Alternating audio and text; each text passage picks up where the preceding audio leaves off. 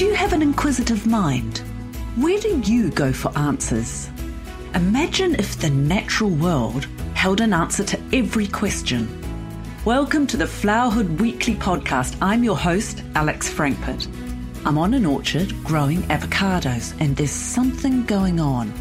The more time I spend in nature, the more I learn about myself. Is it possible that until we connect with nature, we never truly flourish in our relationships, community, businesses, or health? Oh boy, this is no ordinary gardening podcast. Join me at my kitchen table for wide and varied conversations with old and new friends from around the world. I'll be asking questions on how they connect with nature, what the research shows us, and look for ways we can incorporate these learnings into our lives. Let's get started. Kia ora and welcome to another episode of Flowerhood. I'm so appreciative of you tuning in. And I'm personally very excited about this week's episode as it's a little bit of a different angle on flowerhood and my message all around connecting us with nature. And it's so important what we're going to be chatting about, and it fits in so perfectly. So to start off, I have a question for you. Have you noticed things are getting really interesting in the world of food? Oh, I feel like there is this vegan-vegetarian revolution happening, and it was once silent and underground, but now it's becoming a roar. I was walking through the supermarket 2 days ago and I was perusing the cold section, and I couldn't help but notice all these different plant-based milks. There was like oat milk, almond milk, soy, cashew, rice, coconut. And then I was pushing my old wonky wheeled trolley to the next section, and there was barbecue jackfruit for tacos, Californian wellness bowls, curried sweet potato pie, and all these really delicious sounding plant-based products prominently displayed. And I'm thinking, wow, like, were they there 2 years ago? And now they're here taking up this prime space. Or perhaps during COVID-19 lockdown, you found yourself watching the documentaries Fork Over Knives, Cowspiracy, The Game Changers, Plan Eat or Plant Viewer. Well, I believe the universe is sending us signs. And when you start seeing plant-based everywhere, hearing plant-based speak, it's all over social channels, and even the guys at my gym are talking about it. You have to sit down or sit up and pay attention. And if you're someone who's been hearing this message for a while and you're starting to think, hey, should I try this? And how would I even try this? Well, you're picking up on those little universe whisperings, and this episode is for you. Now, if you are a proud meat eater, you will always be a meat eater. This is no problem. My challenge to you is to listen with an open mind and curiosity. So I'm not here to convert you. My guest isn't here to convert you. But why not just for the next half hour get a little bit curious, because you may find in 6 months or a year, you or someone you really love has a major health crisis, and this information could help support their road to recovery. So there's no judgment here, guys. I love you all. But I'm not going to lie, the universe has been calling me. So without further ado, let me introduce a very special guest. Karen Sawyer was born and raised in the beautiful New Zealand, lives in Melbourne, Australia. She's a certified in plant-based nutrition through eCornell and has studied health coaching. So Karen specifically helps women transition to plant-based eating to transform their health, drop excess kilos, and feel really comfortable in their own skin. And hey, for my male listeners, don't worry guys, there's plenty in this for you too. As a lover of whole plant foods, Karen has a staunch belief that the body is always trying to heal and will do so when the right environment is created. It is her mission to help as many women as she can transition to plant-based eating for not only their own health benefits, but for the benefits of the planet and animals. Karen loves singing, rock music, and she is a gym junkie. And, well, that'll be when things reopen up, because just to give you a little bit of context, we're recording this on the second week in August 2020, and Melbourne is in full lockdown. But that won't stop her spending time with her cat, as, yes, she is a crazy cat lady. So, Karen, welcome to Flowerhood Podcast. I'm so pleased you're here. Thanks for having me, Alex. It's great to be here. Well, look, I'm really excited about this, and I've been looking forward to this chat because, well, basically I've got a bit of a personal agenda. This is a lot of kind of gravity for me, as I feel the universe really is calling me to care for my body and change what I eat. So first off, I'd just love it if we can go back in time a little bit and have a chat about perhaps when you grew up, where and when you grew up, and what was your childhood like? What even were you eating during your childhood, and then how that kind of led through into your 20s and 30s? Yeah, sure. Well, yeah, I guess my story really does start right at the beginning. My mother, back when I was born as a very early childhood, was sort of the hippie of the 70s, really. It was all about the whole grains, natural foods. We grew up not being allowed to eat things like sweets or processed foods. We didn't have any store-bought biscuits or anything like that in the house. We weren't allowed junk. We weren't allowed fizzy. And, you know, as a child growing up, that was kind of hard. It was really tough, particularly going to parties and seeing what my friends were eating. It's not that we weren't allowed to eat it at parties, but, you know, my friends were eating white bread sandwiches, and that's all I wanted, where I was eating homemade brown bread, these thick, chunky slices. And, you know, when you're 4 years old, it's not really what you want to be eating. I absolutely relate to that, by the way, because my dream was always to have white bread sandwiches with hundreds of thousands on them, which yes, I think in the States you call sprinkles, and we were never allowed them. And we were never allowed shop-bought biscuits either. They were always these strange ones we called birdie num-nums, which were made from, I reckon my mum made them from birdseed. But yeah, anyway, probably. Please keep on going. Sorry. Well, it was exactly the same in our household. And yeah, I wanted the white bread sandwiches with the sprinkles on them. But no, it wasn't happening. In fact, there was a bit of a funny story. When I was 4, my next door neighbour, Belinda, came over to see me, and she had some chewing gum. And, you know, being a little rebellious child that I was, I wanted some too, because I wasn't allowed it. And we were playing on the swing set out in the backyard, and we were hanging upside down, and my hair was hanging down. I had long red hair back then, and my hair was hanging down. Of course, the gum came out of my mouth and got stuck in my hair. So slap on the wrist, and my hair got chopped off. My mum was not happy. But that's great. Yes, but that was my childhood, really, and that's a lot of what I remember. And as much as I say it was tough at the time, or it felt tough, I actually really, really look back on that now with a lot of thanks for Mum, and thanks for the way that she sort of introduced us to food, the foods that she introduced, you know, our bodies too, as we were growing up. It meant that we were getting a really good start in life. And yeah, sure, as we started to grow up and, you know, Mum sort of became less of a hippie in the 80s, we did start to have a little bit more processed food start to enter the diet. And don't get me wrong, we were, you know, meat and 3 veg, typical sort of New Zealand diet. So there was nothing strange about that. Although I do remember my mother saying once that she tried to get the family to go vegetarian when we were young, and none of us were having it. And that was one thing, that was a quote I remember her saying many years ago, but no, it never happened. But yeah, it was sort of as I started hitting my teenage years, I guess, the word vegetarian sort of started coming into my vocabulary. And I think it was one of my school friends who actually sort of introduced me to this concept. And you know, I grew up with cats, and I grew up in the Waikato, and we were surrounded by farmland, and I would often go out and talk to cows on farms, and, you know, you go past paddocks and see horses and that sort of stuff. And so I'd often stop and just talk to the animals, and I started to get this connection with them. I could see a soul behind the eyes, I guess. And so when I sort of started, I guess, discovering this word vegetarianism and realizing really that what was on my plate was an animal, a dead animal, I started to think about this more. And it was in my teenage years, and I don't exactly remember what age I was, I started to learn to cook at home. You know, we'd always sort of been involved in the kitchen with Mum over the years, but, you know, I started to take on some of the family dinners.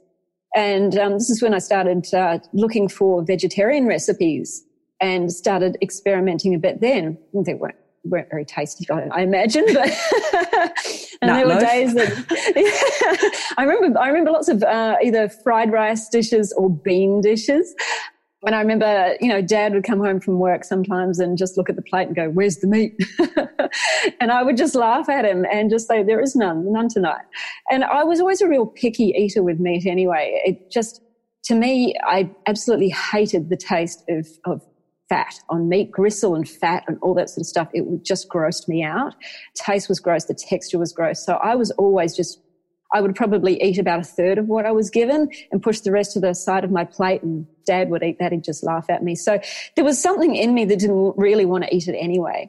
And so when I left home at about age 20, after I finished my university degree, I moved from Hamilton to Auckland to essentially go and live with my fiance at the time. I got engaged very, very early.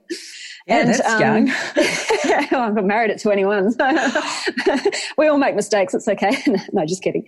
No, I was very young. But it was when we moved in together that we actually decided to go full vegetarian together. And yeah, so it was really good having somebody who was on board with that decision as well.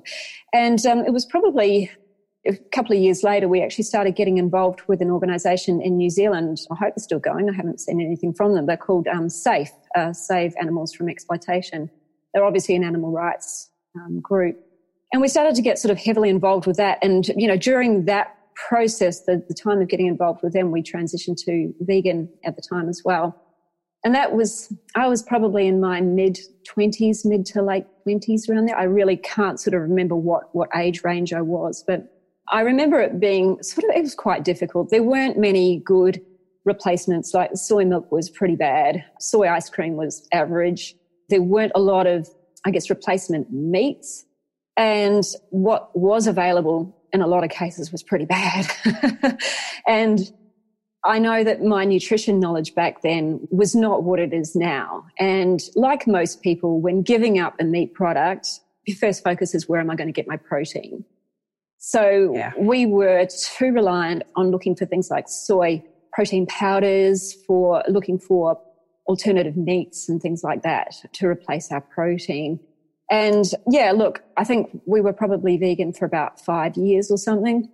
And sort of not really having the nutritional knowledge, and I don't know, I think we were a little bit burnt out and exhausted by the sort of animal activism that we were doing as well. We both ended up going back to eating dairy.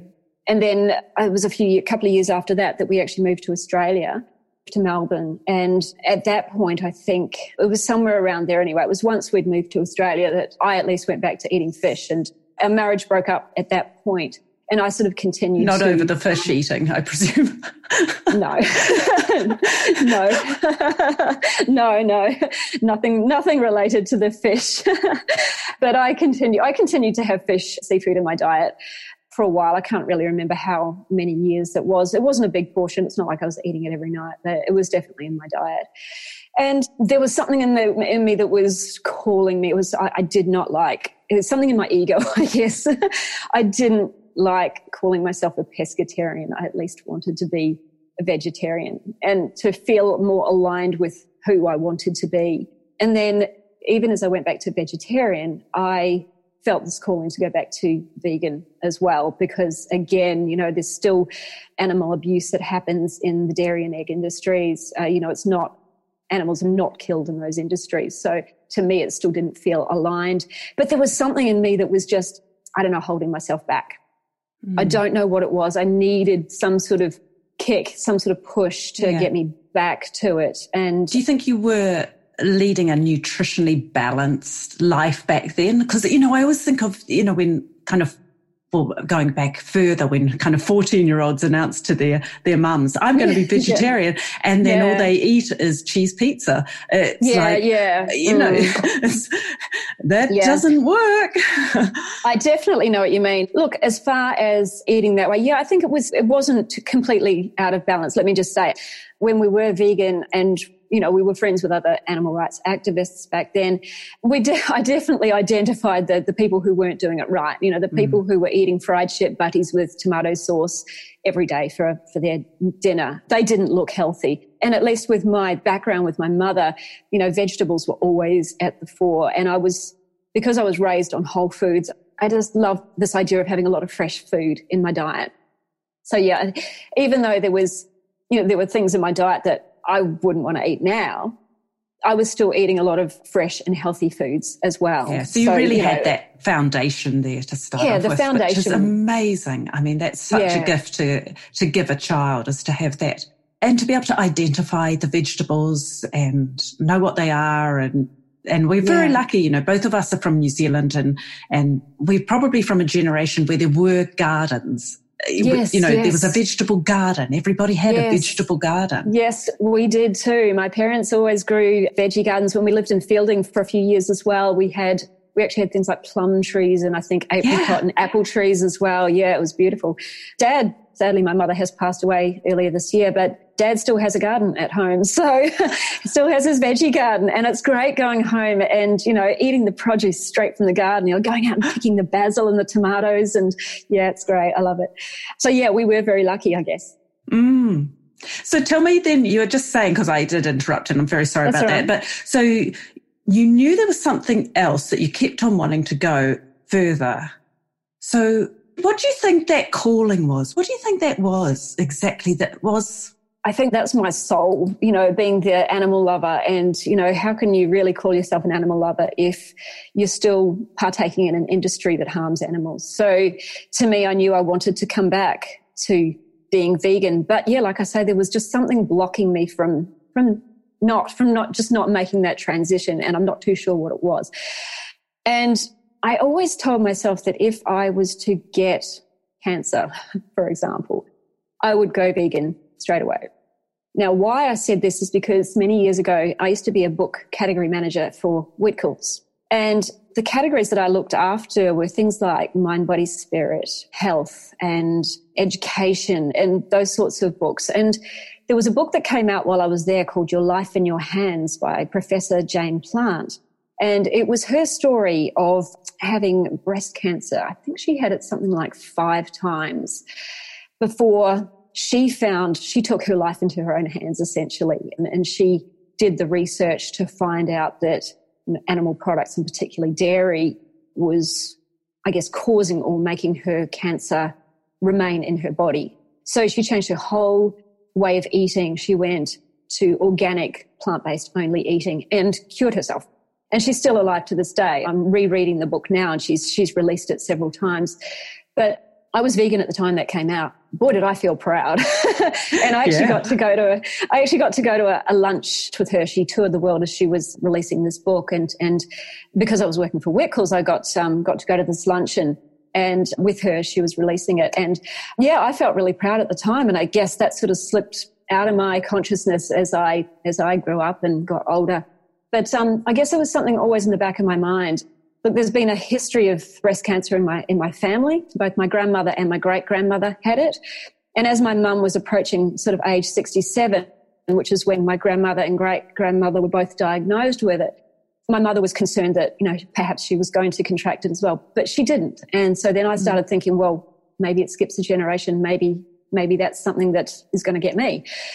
And so I always had this in the back of my mind. If I get breast cancer, I'm going vegan, because I know that has worked for others and it will work for me. So I just kind of had this certainty, I guess. But it wasn't breast cancer that I ended up with. I ended up with skin cancer instead. So something that's also in my family, being red-haired, fair-skinned. Both my parents have had parts of their bodies cut out, had skin cancers removed. So yeah, I ended up with an invasive mole on my thigh and had 2 operations to remove it. Thankfully, it was only in stage 1. So it only required the 2 operations. I didn't need any other treatment. Not that I don't think I would have gone down any other treatment route anyway, because as I said, that was going to be, if I ever got some sort of cancer, that was going to be my kicker to get back to being vegan. And that's when I went. So that was what I guess was the big thing to kick me back to being vegan. And that's when I really started to delve into the health side of plant-based eating. So I didn't know that story at all. And one of the reasons I feel that the universe is calling me to go plant-based is because 2 years ago, I was diagnosed with melanoma and had a biopsy done and then had to go and have surgery taken out. So I have quite a big scar across my back.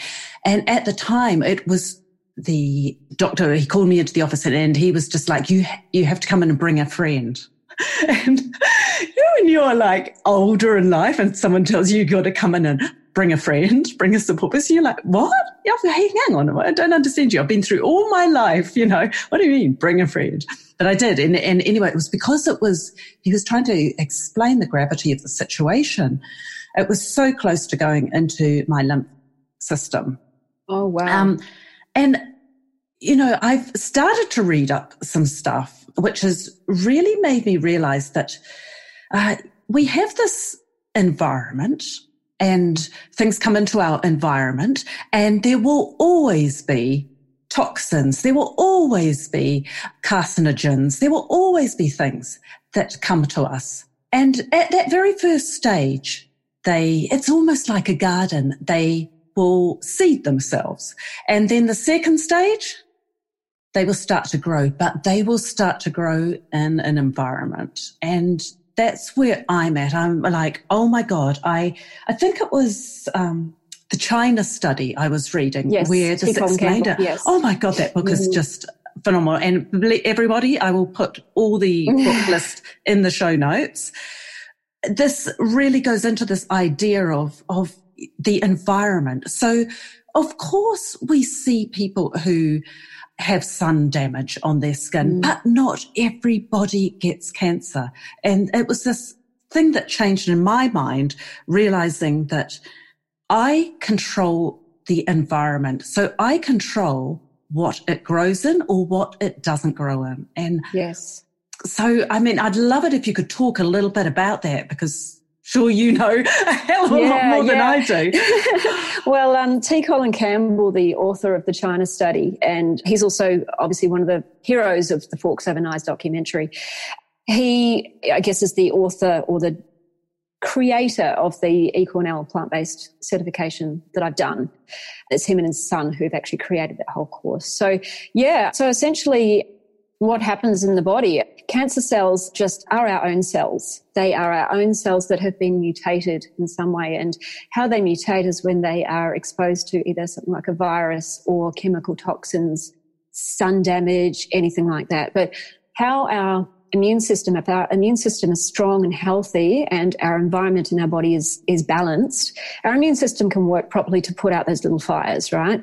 And that's what it's doing every day. So, don't think just because you haven't got a tumor or any sort of signs of cancer in your body that you don't have cancer cells. Everybody has them. I'll have more of them floating around my body every single day. But our immune system, that's what it does. It goes and puts out these little fires.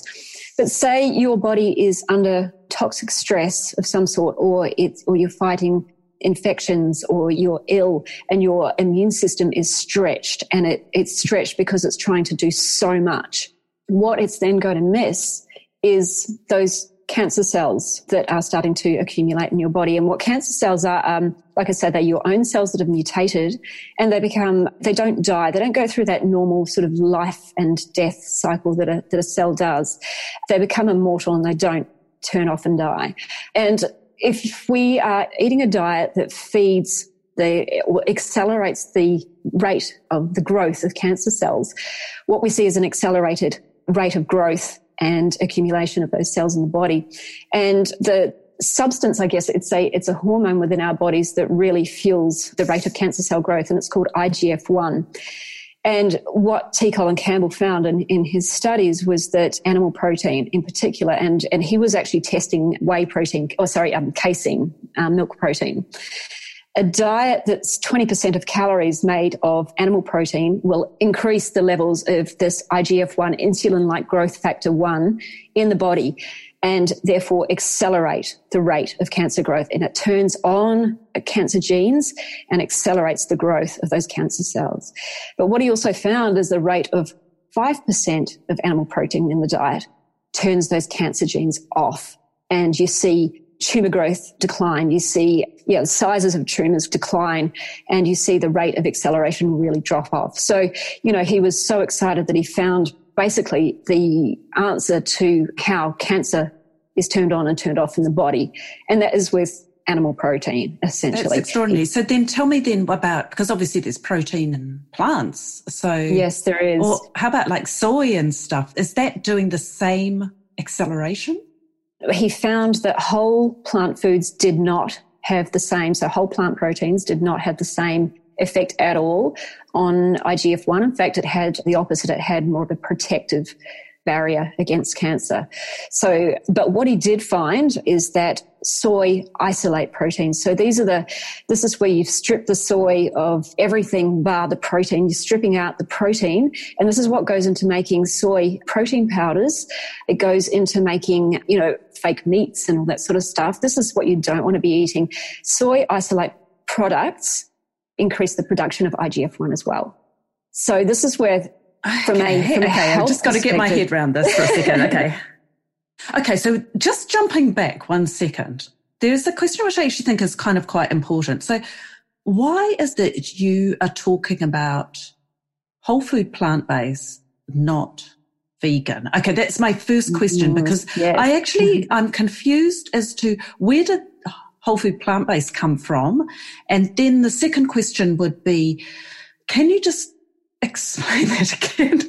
So you're saying that as soon as we change the format of the original product, we are altering the chemical makeup of it and it becomes something else, which then can accelerate the cancer growth. So first, let's go to the, sorry to jump around on you here, That's Karen, right. but first go to this thing about why is everyone talking plant-based? Why are they just not saying vegan or vegetarian? Yeah, okay. So essentially, I'll explain the difference between the two. So vegan is more of an ethical stance. So vegan is somebody who doesn't support any industry that abuses animals in any way. So whether that's food, whether that's clothing, whether that is entertainment, so things like horse racing and things like that, a vegan will not support those industries. So it's not just about the food. But plant-based is not necessarily an ethical stance either. And plant-based is also more of a health stance. So someone who's whole food plant-based won't be eating things like the fake cheeses, the fake meats. They will be whole food products only. So a vegan can be a junk food vegan and be eating, all the vegan cakes and donuts and croissants and fake meats, all that sort of stuff. So they're similar, but they're different. Okay. And I call myself a whole food plant-based vegan because I'm both. Okay, because you've got the ethics and you see the soul behind the eyes of the cow. Yeah, I think I heard you say that before and I was just like, oh my God, you see the soul behind the eyes of the animal. And then you're bringing in the whole food. Okay, just explain for us exactly what is whole food. Do you mean one whole plum, one whole potato, or when does it become not whole? What I might do is explain it with something like, let's talk an orange. Okay, so an orange is the whole food. If you want to eat whole food, you'll pick up the orange, you'll eat the orange. You might cut it up, put it in a salad, whatever. It's the whole food. When it becomes not the whole food is when you start juicing it. So you strip away all the fiber, you strip away some of the goodness from that food, and you're left with part of that food, which is just the intense sugar. Okay. So there's still nutrients in the juice, but you've stripped out a lot of the goodness which is in the fiber as well. So that's what we would call not a whole food. Also the soy example. So a soybean, for example, soy or anything, things like soy milk, edamame, tofu, tempeh, those sorts of things are considered minimally processed and they're still okay on a whole food plant-based diet. But what happens when we take the soybean and we strip all the protein out and we take away all the fiber, all the carbohydrates, all the fat, we don't want all that, so we just want the protein, that's when it becomes not a whole food. Okay. And that's not how nature intended us to consume that food. So when that protein hits the body, the body's going, well, where's all the other bits that I'm supposed to process this with? We are too concerned with the sort of reductionist theory of zeroing in on something that we think is really, really important, but not looking at the whole picture and seeing how we're supposed to be consuming our food. And that's, if a soybean comes with fiber, it comes with carbohydrates, it comes with protein, it comes with fat. That's how our body is meant to be breaking it down. And that's when our body works best, when it can break it down that way. That's when all the chemical reactions that have to happen in our body do happen. And when we're stripping out a lot of the goodness that comes with that food, and we're just taking out one piece of the pie, that's when that product doesn't become as good as it used to be. It's actually an inferior product. And I'm going to slip in a question then. Yes. This one is another one, which I'm sure a lot of people will be asking. Vitamins. Yes. Supplements. Yeah. So if we're not eating the whole food, we're not getting all of those compounds that exist in that whole food, which we don't even probably know half of what they do. Yes. So if we just replace them with the vitamin C pill, what's your view on supplements? Well, again, and this is what all the plant-based giants teach as well, T. Colin Campbell and Corbell Esselstyn, anybody who's in that plant-based nutritional or doctor field, medical field, is that once we've isolated something again and broken it down into a chemical compound that represents nothing that we see in nature, our body doesn't know what to do with it properly. So supplements can be a big waste of money, and I don't subscribe to them at all. The only time I would suggest taking supplements is if your doctor has told you that your levels of something are low and you need to top it up. And that's if you can't somehow get enough of it from your diet. If there's something going on in your body that you actually need to have a top up. And for example, you can see this a lot with women who've had children. For some reason, they can often struggle to keep up their levels of iron in the body and be anemic. And as much as, they can eat a diet that's high in, leafy greens and beans and all that sort of stuff that's high in iron, sometimes it's just not enough. And of course, as women, we have our monthly cycle, and that's when we're dumping a heap of iron each month as well. So yeah, for some people it can be a struggle. And that's when I would suggest a doctor prescribe what exactly they need. But also the other side of supplements is that not only can they be a waste of money if they're just not necessary, it's going to pee them out basically. Some of them can actually be toxic if the levels get too high in your body, and iron's actually one of them. So iron is like oxidizing. So, think of your car when it rusts, and that's what it does inside our body if we've got too much iron. That is really not a nice a lot to take in. Now, there's only one supplement that everybody recommends, that everybody, whether you're plant-based, whether you're meat eater, everybody should be supplementing, because this is a microbe that we would normally have got from our soil. But because of, modern farming practices, modern hygiene practices, a lot of it's been stripped out of our soil. And that's B12. So once upon a time, we would have foraged around for our tubers and our veggies in the dirt, and we probably wouldn't have washed it off quite so well, or we might have got some B12 from the lakes or the rivers that we were washing our veggies in, and that's how we got our B12. And once upon a time, animals were eating straight from the soil, and that's where they got their B12 from as well. But that's not really happening anymore. So animals are eating from feedlots. We are eating, highly processed, well, not highly processed, highly washed and sterilized foods. So we're not getting it in our diet either. It's not really in the soil like it used to be. So it is recommended that everybody should be supplementing B12. And the good thing about B12 is you can't over-supplement. It's not been shown to be detrimental if your levels are high. So that's everything. Really good to know. Good to know there. And I know I asked two parts to that question earlier, and I've actually forgotten. Yeah. I've forgotten what the second half of the question. I think you wanted me to go back and explain the IGF-1 again. Or is that what you wanted? Oh, it was okay. But I think you actually, that's right, because I was saying that a whole food and how, and then like how that becomes not a whole food, but actually you did explain it. So that's quite good. Yeah. Okay. So I'm imagining quite a few people out there listening are thinking, right, this is amazing. I want to change my environment, whether I have anything or not. I want to be protective. I want to take charge. I want to change the environment. I'm hearing about plant food. I want to start doing it. Okay, here's the multitude of questions. I work out at the gym, and actually I do personally on this one, work out 6 days a week, up to 6 days a week. I'm doing strength training. I'm doing performance. I know that to keep my weight down, the guys are telling me to amp up on my protein. How am I going to get that without meat? Oh, look, I can tell you the protein, what do we call it? The protein push is a myth. It's a marketing myth. It's been a very good one. Everyone's bought right into it.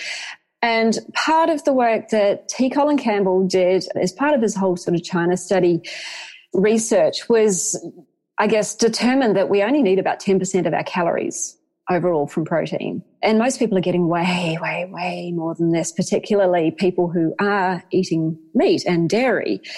So all plant foods contain protein, carbohydrates, fat, fiber. All of those vitamins, minerals, that sort of thing. So all plant foods contain protein.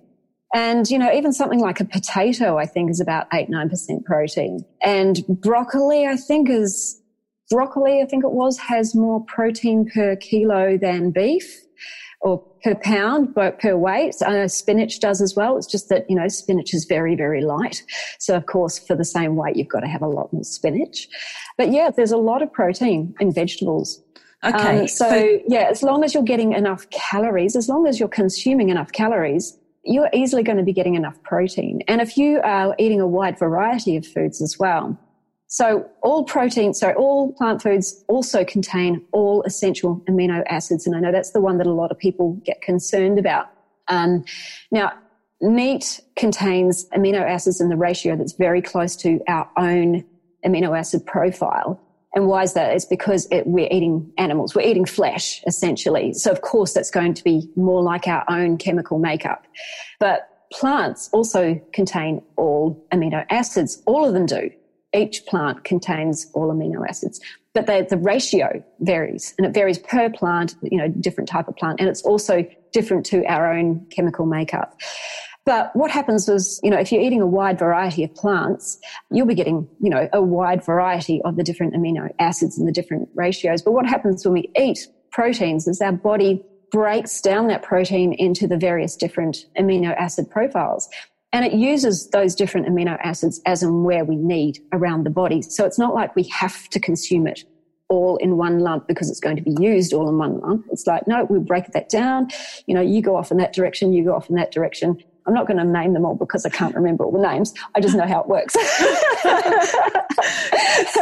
I presume, when you think of the logical thing of it, it's like animals are going to be getting animal flesh. Oh God, that puts you off eating meat. Just saying animal flesh has got these things in it because the animals are bloody well eating the vegetables. They're consuming the nutrients out of the vegetables. So why don't we just remove the middleman or middle cow and eat the things ourselves? Well, that's exactly right. Yeah. Animals really are just a filter, I guess, because, think about the cow. The cow's eating grass or hay or something. The cow is getting all of their protein from the plants they eat. They're also getting all the calcium. So think of cows who milk.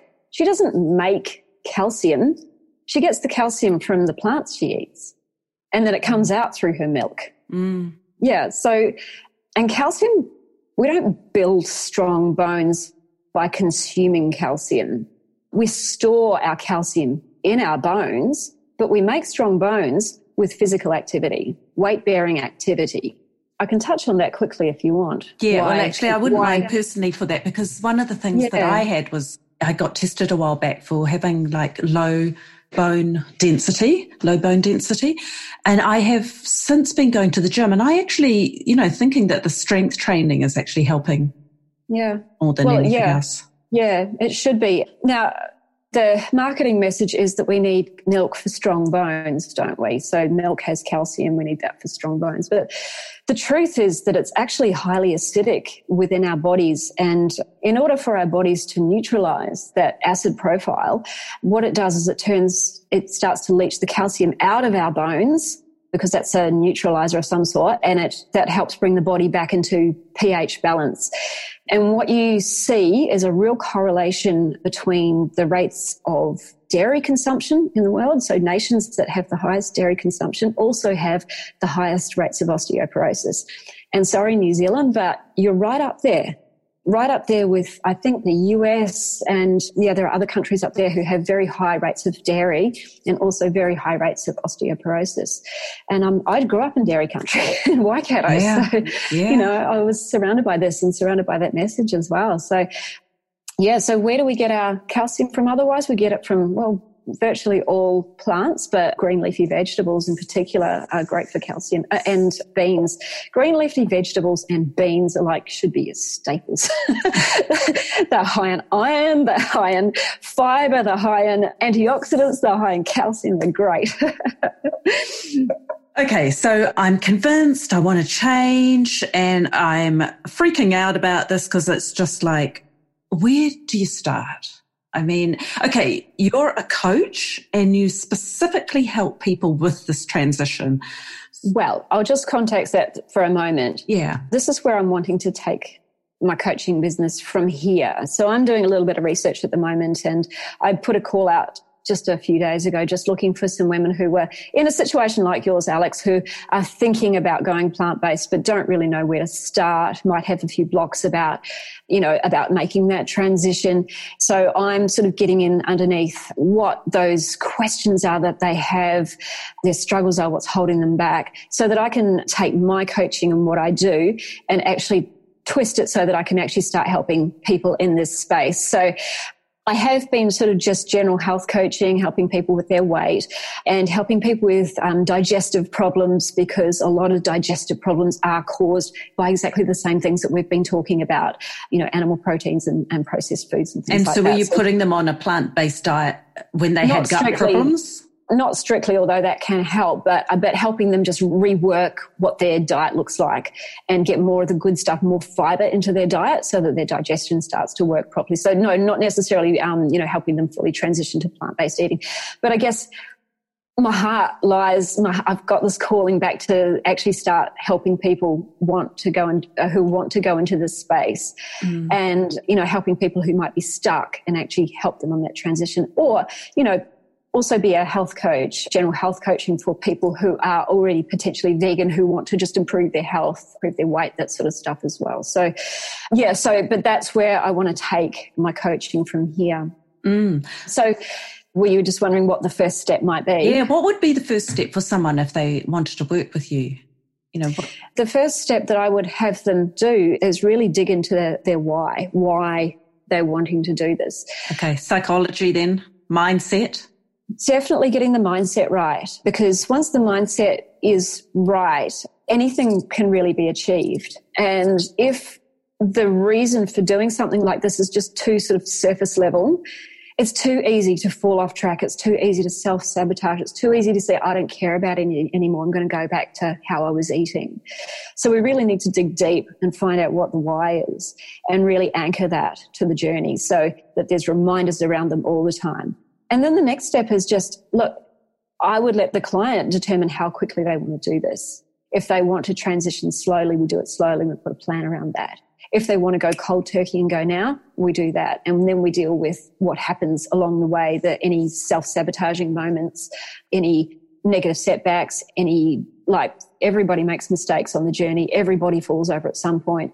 And it's teaching them to sit back and not hold judgment against themselves when this happens, and just to sit back with curiosity and notice and decide how they felt about that moment, how they felt physically in their body, but also emotionally, mentally, how they felt as they made that mistake or did something that they shouldn't do, Yeah, like binge on that packet of chocolate biscuits. Exactly. We're human. Nobody is ever going to be perfect, and it's about progress over perfection. And too many of us do expect a lot from ourselves, and we expect a lot from other people as well. And it's about sitting back and actually understanding that these things are going to show up in our life, but how do we deal with that emotionally, and allowing ourselves to have those moments without letting it set us back. So yeah, there's a lot of fun stuff that happens along the way. And like, seriously, like changing the way you have eaten for probably, I don't know, 30, 40 years, however long, you might have been eating a certain way is a tough thing to do. It can be a really tough transition. And I know that even as I, was first sort of going from pescatarian to vegetarian, I made a change and then I went back again. My mindset wasn't in the right place. I was too worried about thinking about the foods that I was giving up.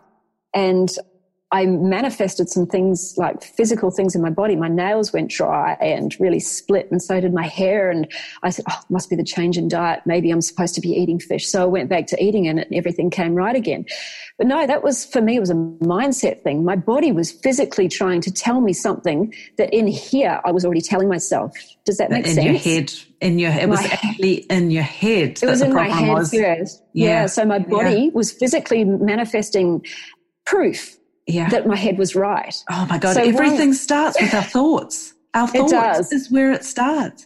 So you help with the mindset, and then you also help with the overall map, the plan.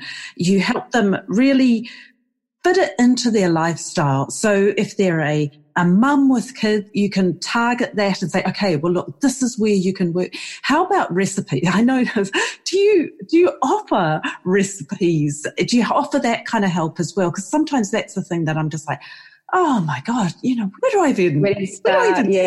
Like I almost want someone just to give me tell you week. What to do. Exactly. For the first week, give me something that I could just copy, repeat until I've got that habit underway. Absolutely. And I'm kind of into it. Because, I'm single, I live alone. So it is easier for me. But I also know there are some issues with it, living alone, and that I don't necessarily appreciate myself enough to go and take that time to make myself a fully balanced nutritional meal. Sound familiar?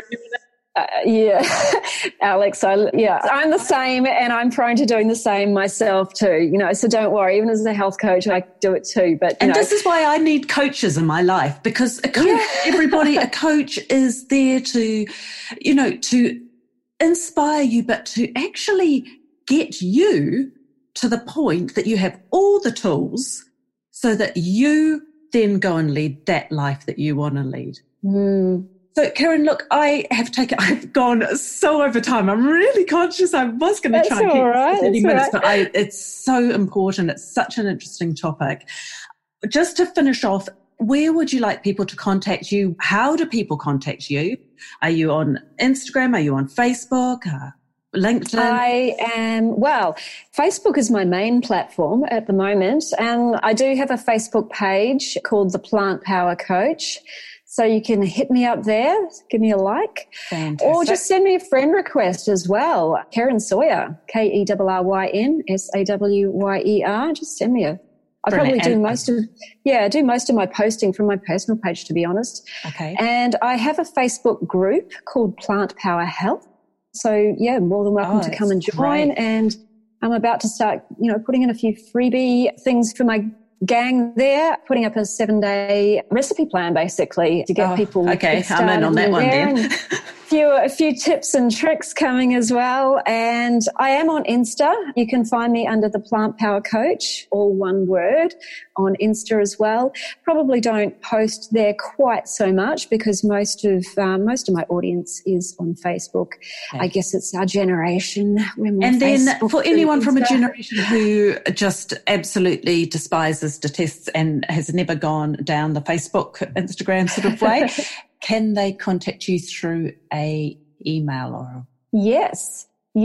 So my email, karen.sawyer@theplantpowercoach.com.au.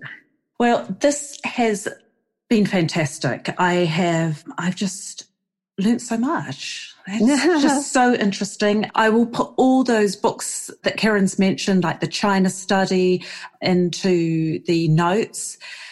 Karen, thank you very much. I really feel like this is probably just the first of a few conversations we could have, because actually I'd love to go down the route of actually getting into some recipes at some point with you. Absolutely. I never even got a chance to ask that. Yeah. Yeah, just like some real quick wins for people. It's like, Absolutely. Yeah. How to change your meal so it's, more whole food, plant-based. Absolutely.